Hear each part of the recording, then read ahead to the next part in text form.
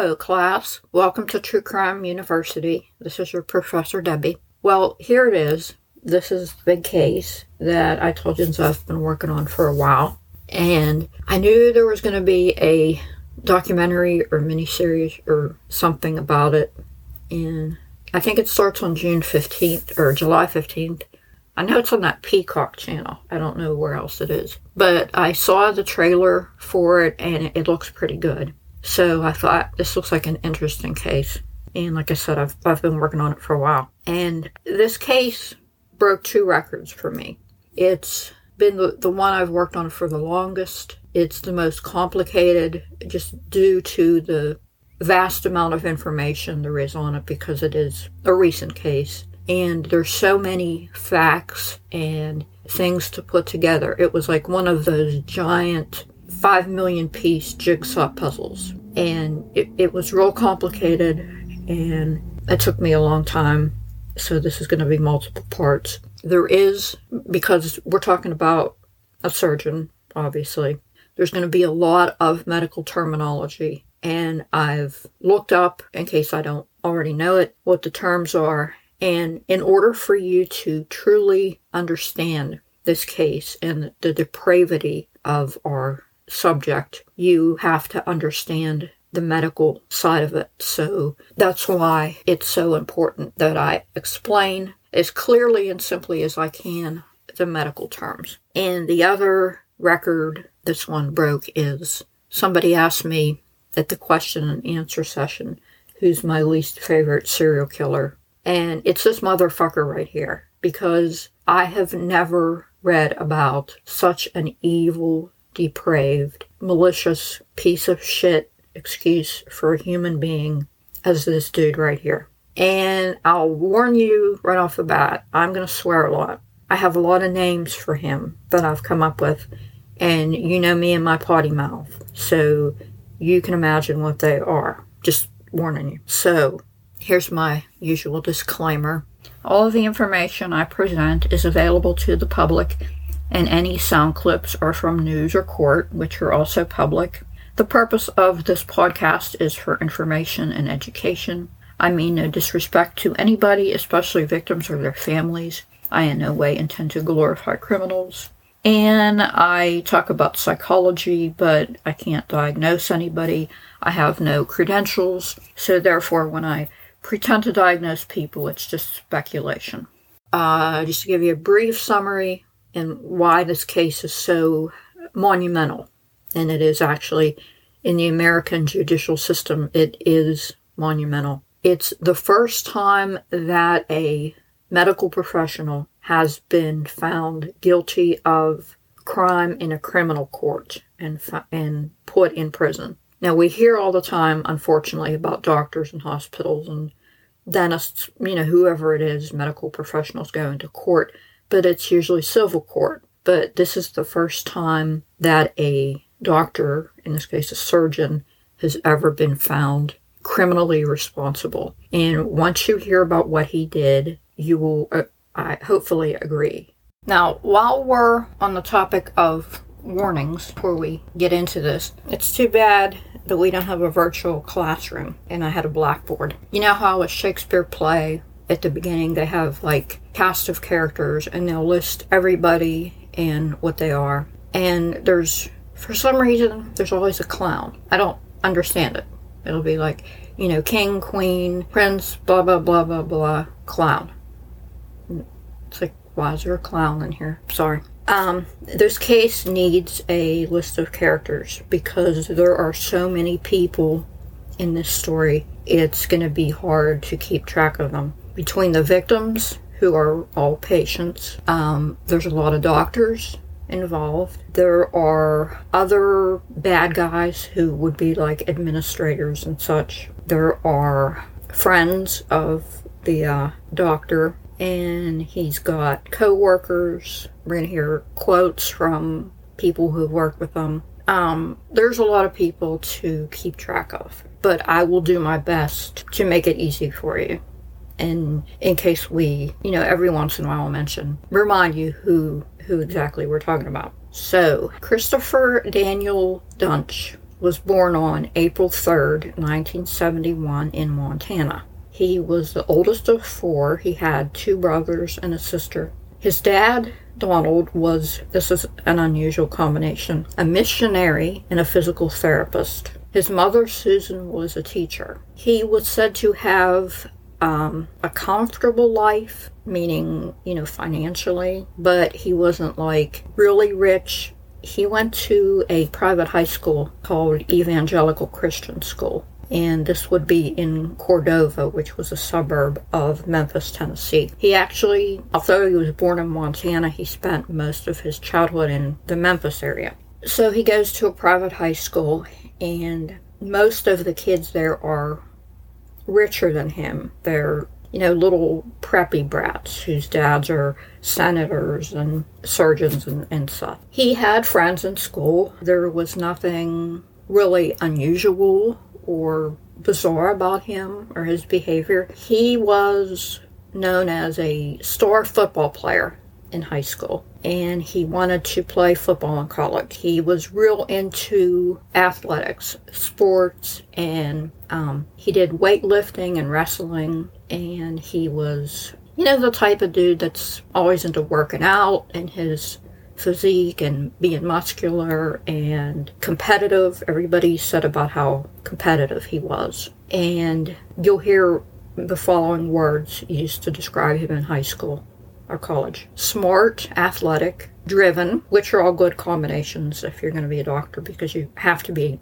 smart, obviously, and it's a good thing to be driven. But he was also, like a lot of smart people are, extremely absent-minded. And unfortunately, he was said to have a, quote, volatile temper. One of his friends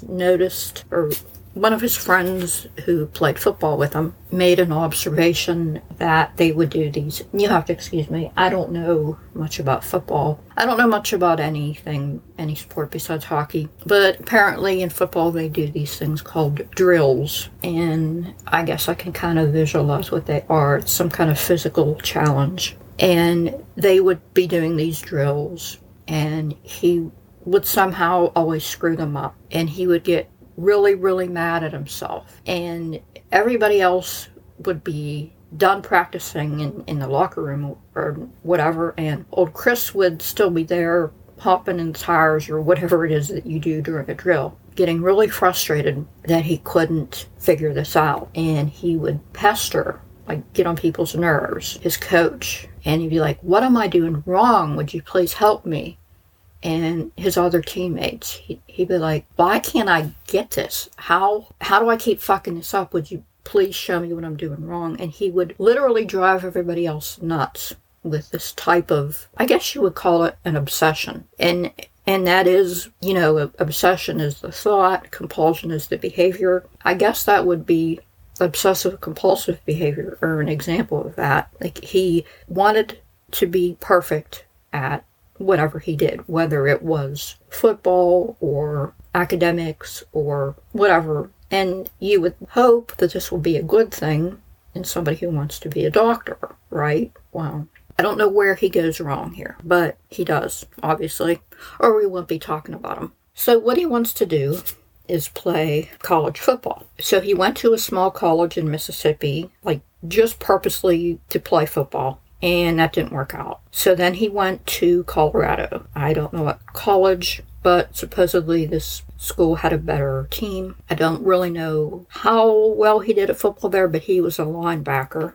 And there's a place, I've seen pictures of it, it looks really cool. It's called Red Rocks Amphitheater, and it's a natural formation. It's like, big red rocks in the desert, and they made it into like a theater, and bands and stuff play outside at night, and it looks really cool. But anyway, he worked at this place as a security guard, and he bragged to his one friend that worked with him. I guess they were having a conversation about, what would we do if a fight broke out here, or how would we control the crowd, or what would we do? And Chris was like, well, I'm a really good wrestler, so that would be no problem for me, breaking up fights.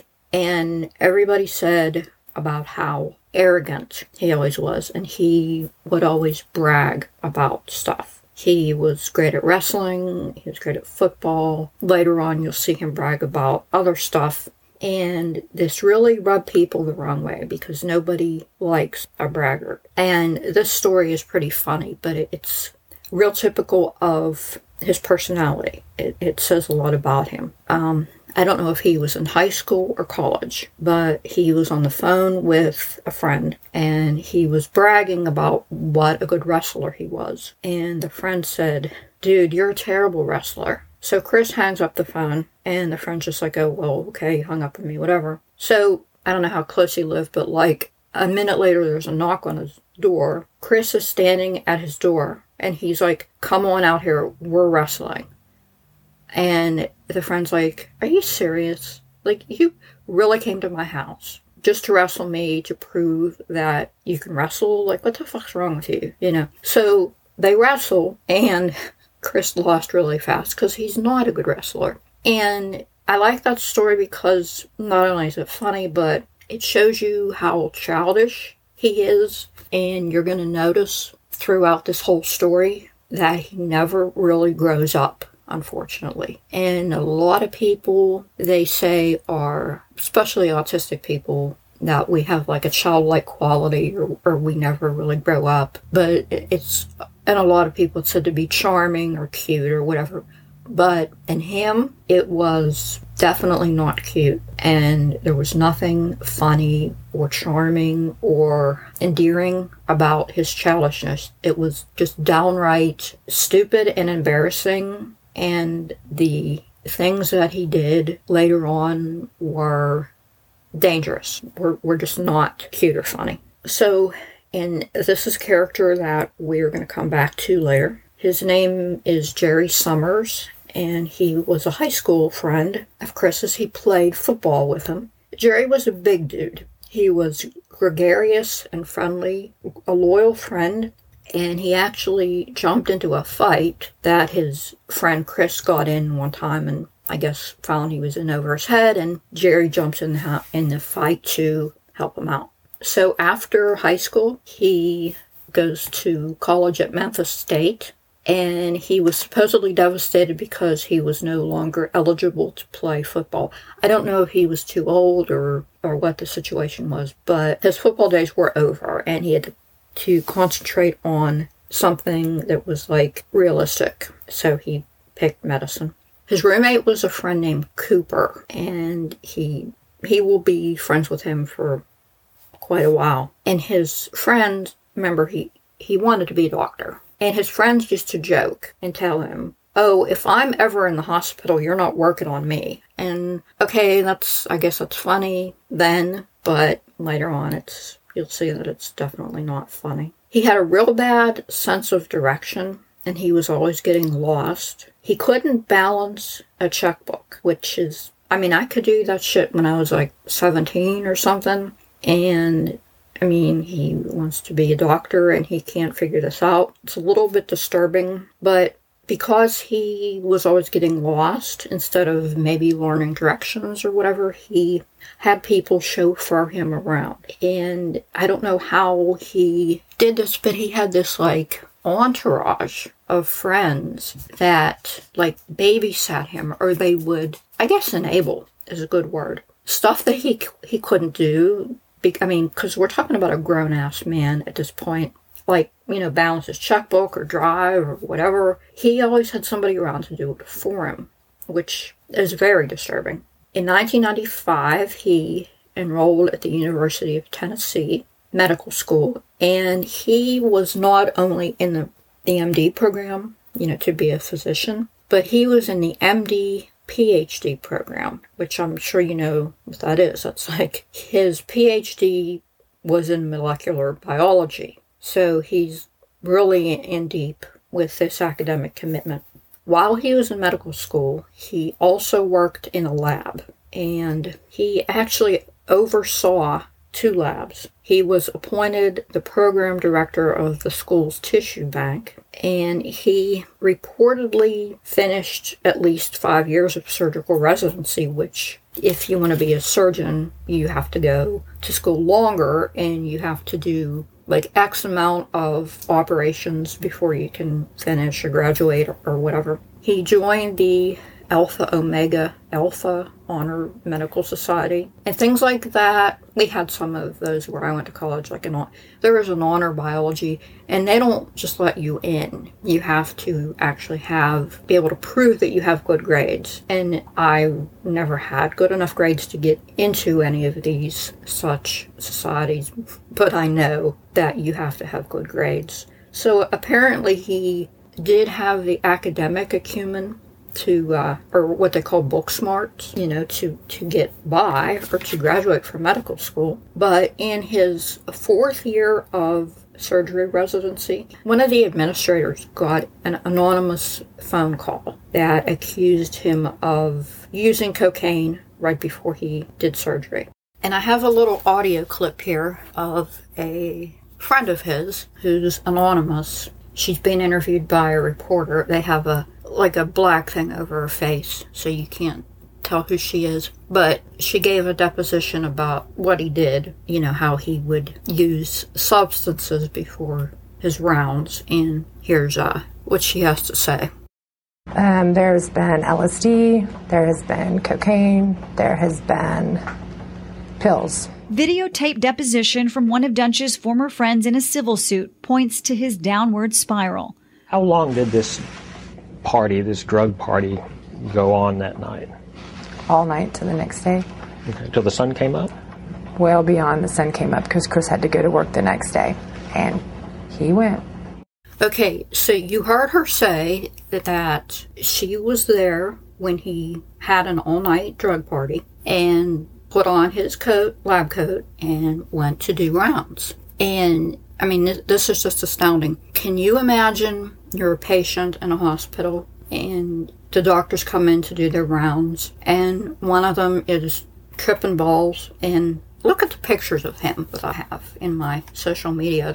I have quite a few pictures, and there's a couple of his, booking photos, and there's other ones of him. But you'll know which one I'm talking about, because he looks high as fuck. His eyes are just you can tell by looking at him. And she says in the deposition that he does pills. And from what I found, the kind of pills we're talking about were Lortab, which I don't think they make anymore, but it was a pain, for pain. And I don't mean like Tylenol or ibuprofen. I mean something that you shouldn't be taking and then doing rounds or doing surgery. He would take either OxyContin or oxycodone, which is also an opioid pain pill, and Adderall and Ritalin, which are both stimulants. All of this shit together. And I just can't even imagine being able to function on such a concoction, let alone, I was going to say I don't know how he did surgery, but we do know how he did surgery shitty. Now, while he was in medical school, he was doing the dual PhD. He worked in labs and he did research. Supposedly, he spent more time in the lab than the operating room. And he wanted to be a researcher more than a surgeon. And I've read more than one place where he used surgery to, quote, fall back on when he couldn't be as successful with his research. Now, he, at the same time, worked with 2 separate startup labs, and that would be medical research labs that later on became, companies, and I'll tell you more about them. But he had a friend that worked with him in the lab named Rand Page. And I think maybe this guy was an investor in one of the startups. But he said that Chris had a very aggressive personality. And his business partners at one point decided that he was a problem. Whenever they would have a meeting in the morning, you know how most people have their coffee at their business meetings. Me, it was when I started my day at work, it was always Coke. But, well, he started his day with Coke too, I think, but we're talking the kind you snort. Well, his drink of choice for these meetings was vodka and orange juice. And he supposedly, throughout his career, kept a big-ass bottle of vodka under his desk. And this Rand said, quote, I confronted him several times, end quote. And he said that one time he saw a mirror with cocaine on it with a dollar bill beside it on his desk. And if you don't know what the dollar bill is, it's you roll it up and you snort the cocaine with it. So this Rand, who was also a doctor, he discovered that his friend Chris had been using his name to write prescriptions for the drugs I mentioned that he shouldn't be taking. And I'll tell you about these companies that he was in. The first one was called Discgenics. It's all one word. Discgenics.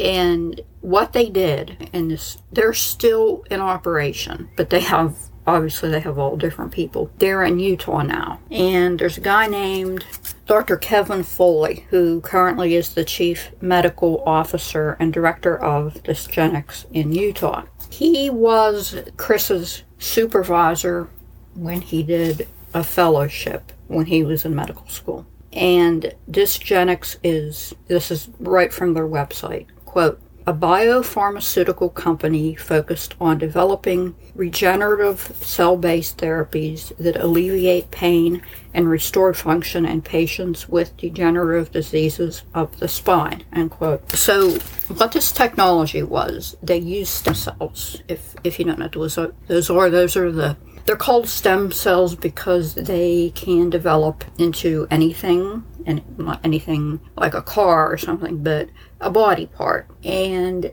Chris, when he worked in this lab, he worked with two Russian scientists.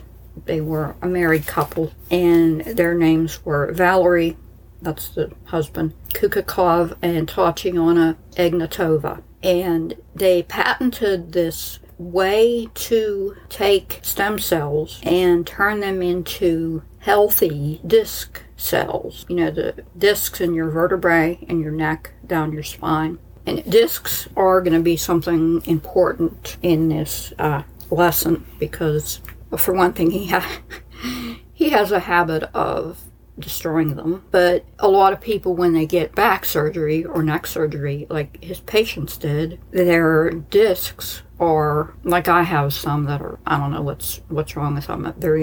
They either have spurs, meaning they like bone growths that don't belong on there.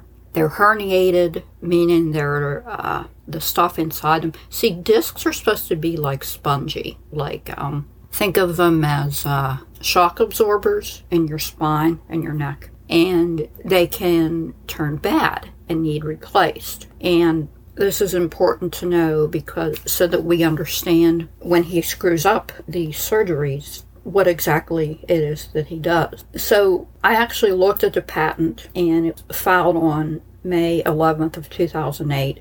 It had the three of their names, the two Russians and Chris, for this technique that turns stem cells into disc material, and it's still used by the Discgenics company in Utah. They still use that to help people. In fact, my neck is messed up. I have degenerative disc disease in my neck, so theoretically they might be able to help me if I went there and paid them a lot of money that I don't have. But I think you get the point. So what he did was, to nobody's surprise, he hogged all of the credit for this discovery. And Dr. Kukakov is quoted as saying, it wasn't his invention, it was the invention of me and my wife. Because we made all primary experiments, we discovered it, end quote. So the lab ended up going bankrupt. But like I said, they regenerated themselves, for lack of a better term, and they're still in operation in Utah. And the other company that he was working on was called Novostem, and that also involved stem cells. And unfortunately, this would have been a good idea if it didn't sink, but the theory behind this was using stem cells to cure cancer. Unfortunately, that company floundered. So if you look up his resume, and it's out there, it's 12 pages. And if you really read it, you're like, what? First of all, where did he find the time to do all these things? And I think a bunch of it is just exaggerated or just outright made up, like a fairy tale. He claims he did this and that, and it looks very impressive, but that's the key, is it looks impressive. It says he got all these awards. I got an award for this, award for that. I'm like, is that true? So I Googled his name. I put Dr. Christopher Duntsch awards, and the only award that came up, this is hysterical, was an award for the podcast done about him. You got to listen to it. If you're interested in him at all, you have to listen to this podcast. It's by Wondery, and it's long, I think it's like 7 parts or something. And it's a lot better than mine, obviously. It's a professional. It's called Dr. Death, by the way. They have an investigative reporter. She interviews these actual, not him, of course, but the doctors and the patients and people. And it's like a professional production. That won awards, but I couldn't find that he ever did. But he did actually get good recommendations. Dr. Foley, who I mentioned earlier that he worked with, he gave him a good recommendation. And there was a department chairman named Dr. John Robertson that he worked under in medical school. And he said about Chris, quote, his work ethic, character, and ability to get along with others were beyond reproach, end quote. And it's like, excuse me, are we talking about the same person? But we'll talk more later about his psychology. But it's keep these things in mind. So right before he embarked on his career, or his, in other words, crime spree in Texas, and all these crimes happened in Texas. Okay, I'm back. I had a break. Me and Nathan took a nap. This case is such hard work. You have no idea. It's the biggest and, as of yet, most complicated case I've worked on. Hopefully, the next big case I do will be easier. But, oh my God, if this was my job, which it kind of is because I don't do anything else, I would ask for a raise. At least a donut or something. There's a lot of, and we'll talk about this later as we usually do, lessons that I want people to learn. And the big one that should be screaming out to everybody is research your doctor, especially if it's a surgeon that's going to cut into you. And I was talking to my mom, and she lost count, like 4 or 5 surgeries on her neck and back. And a lot of them are ones that these patients had. And fortunately for her neurosurgeon, he's an old dude. He's been around like forever. I don't even know if he's still practicing, but he's an excellent doctor. She trusts him. And I said, where'd you hear of him? And she said, well, her PCP, who of course she trusts, recommended him. And now this dude here, Duntsch, he was new to Texas, and literally nobody had heard of him when he started out. And he did some things that fooled people, and I'll talk to you about that later on. But excuse my rambling. I'm just taking a break from this, and this is hard work. So we're going to meet a very important character in the story now, and this would be Wendy Young. I thought at first that they were married, but then I realized that no, they have 2 kids together, and they obviously lived together for a time. So they met in 2011 in Memphis, like right before he moved to Texas. She was 27 and he was 40. They met at a place called The Beauty Shop, and it's a bar restaurant. And I believe that, and somebody correct me if I'm wrong, that it was a exotic dance club, and Wendy was a dancer. And she said she noticed him, like all the dancers were kind of congregating around him because, you know, those types of places where, and not that I would know, because I've never been to anything like that, of course, but I hear stuff. And when you get somebody there with money, everybody wants this person's attention, of course, because they get tips. So I guess all the dancers were flocking around the dude that they knew was the doctor. And Wendy and him struck up a conversation, and she says, quote, "He was friendly and we had good conversation. It's hard to find good conversation with a random person. We talked about marriage pretty quickly. We moved in together within 3 months, and then I became pregnant," end quote. So their relationship progressed pretty fast. It was at this time that he's now called Dr. Duntsch. His career officially began. He moved to Dallas, and his first position was as a surgeon, and he signed a services agreement with this company on May 24th of 2011. It was called Rimlawi and Wands Minimally Invasive Spine Institute, and he was given an advance of $600,000, and this would be his yearly salary, according to this agreement, plus 40% of whatever revenue that he generated, which is an incredible amount of money to give somebody that is literally just out of medical school. And at this period of time, he was about $500,000 in debt.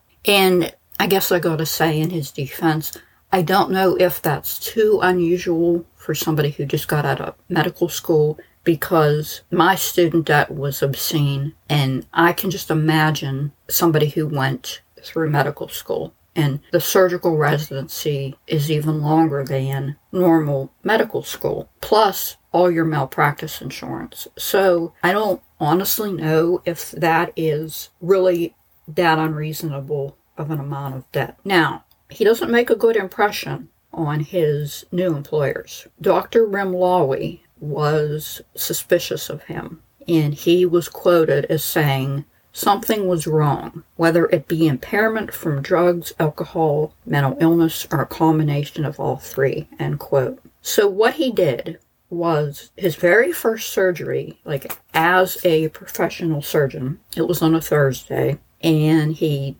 finished a surgery, and I didn't know this, but apparently when you're a surgeon and you do surgery on somebody, if you're not available in case the person has problems, you have to find what they call a call physician to be on call and available if you're going to go away somewhere in case your patient does have problems, which is a totally reasonable thing to ask of a surgeon, I think. So he finishes his surgery on Thursday. He hops on a plane to Vegas for, just for fun, without bothering to get a call physician. So something goes wrong, and I don't have any details. I don't know what went wrong. Apparently it wasn't life-threatening, but they tried to call him, the hospital did, couldn't reach him. So as soon as he comes back on Monday, they're like, "That's it, you're fired." He worked for these people, a couple weeks or something, and he blows it like that. Not off to a very good start. So while he's doing this, in order to be a surgeon, you have to have OR privileges at a hospital. And he picked the hospital called Baylor, or Baylor Plano. It's called something different now. And Baylor Plano Hospital is sort of another character in this story. And if we're looking at this as a fairy tale, they would be like a wicked witch or an ogre. I think you know what I'm alluding to here. So in the meantime, he starts his own company, and it's called Texas Neurological Institute. And he got the office space, and he's going to basically have his own practice and have patients referred to him and operate on his own patients. So remember I mentioned Jerry Summers, his childhood friend that he went to high school with, and he would be a good friend of his. So he hires Jerry to come down to Dallas and basically kind of be like an assistant for him, like help him set up his practice, kind of do I don't know if I want to use the word grunt work, but stuff that's not medical, like buy stuff for the office, whatever equipment an office needs, put out advertisement